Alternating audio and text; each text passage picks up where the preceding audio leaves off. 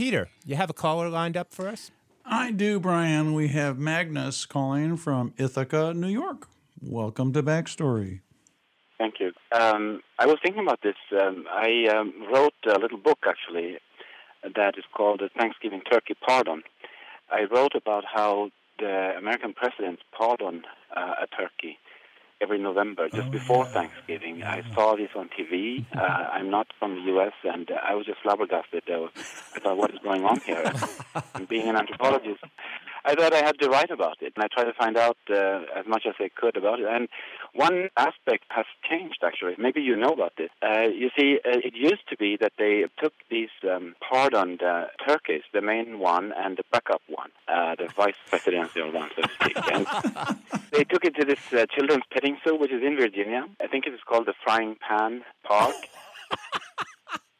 And George W. Bush, your president, he made a major change there. After my book came out in 2006, suddenly he announced that they wouldn't go to the Frying Pan Park in Virginia. They would go to Disneyland. Wow. And I was just so curious why Bush would do this.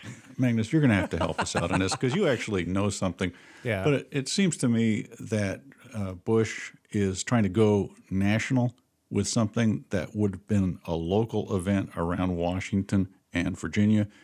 The turkey, in other words, is now a bi-coastal celebrity.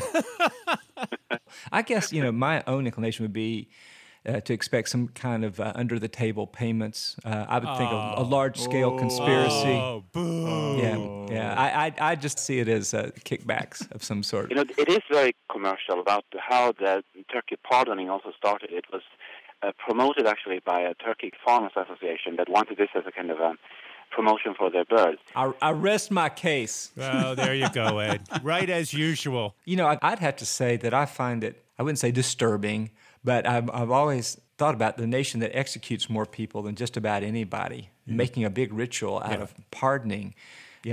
People get elected for refusal to pardon criminals. Right. Magnus, we're feeling very self-conscious as Americans because this is really silly. And you came from wherever you came from, and where did you come from, Magnus? I'm from Sweden. From Sweden. Yeah. So did they do something really stupid in Sweden that you could share with us? They did. There's an interesting point, actually. I thought they got this idea from the American. They must have been watching this on TV.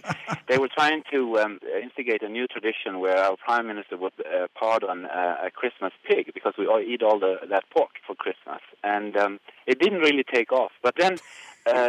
Looking around on the internet, I noticed that in Virginia, of all places, there are people who have launched a campaign to add pigs on the pardoning ritual because they say the first Thanksgiving was in Virginia and they were eating ham and not turkey.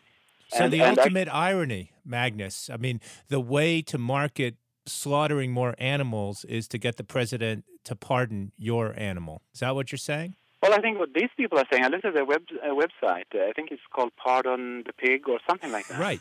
But the purpose is to sell more pork. I think they were actually also out to correct history. They wanted to restore the pig to its rightful place in American history. Not to mention Virginia. Virginia, yes. Yeah.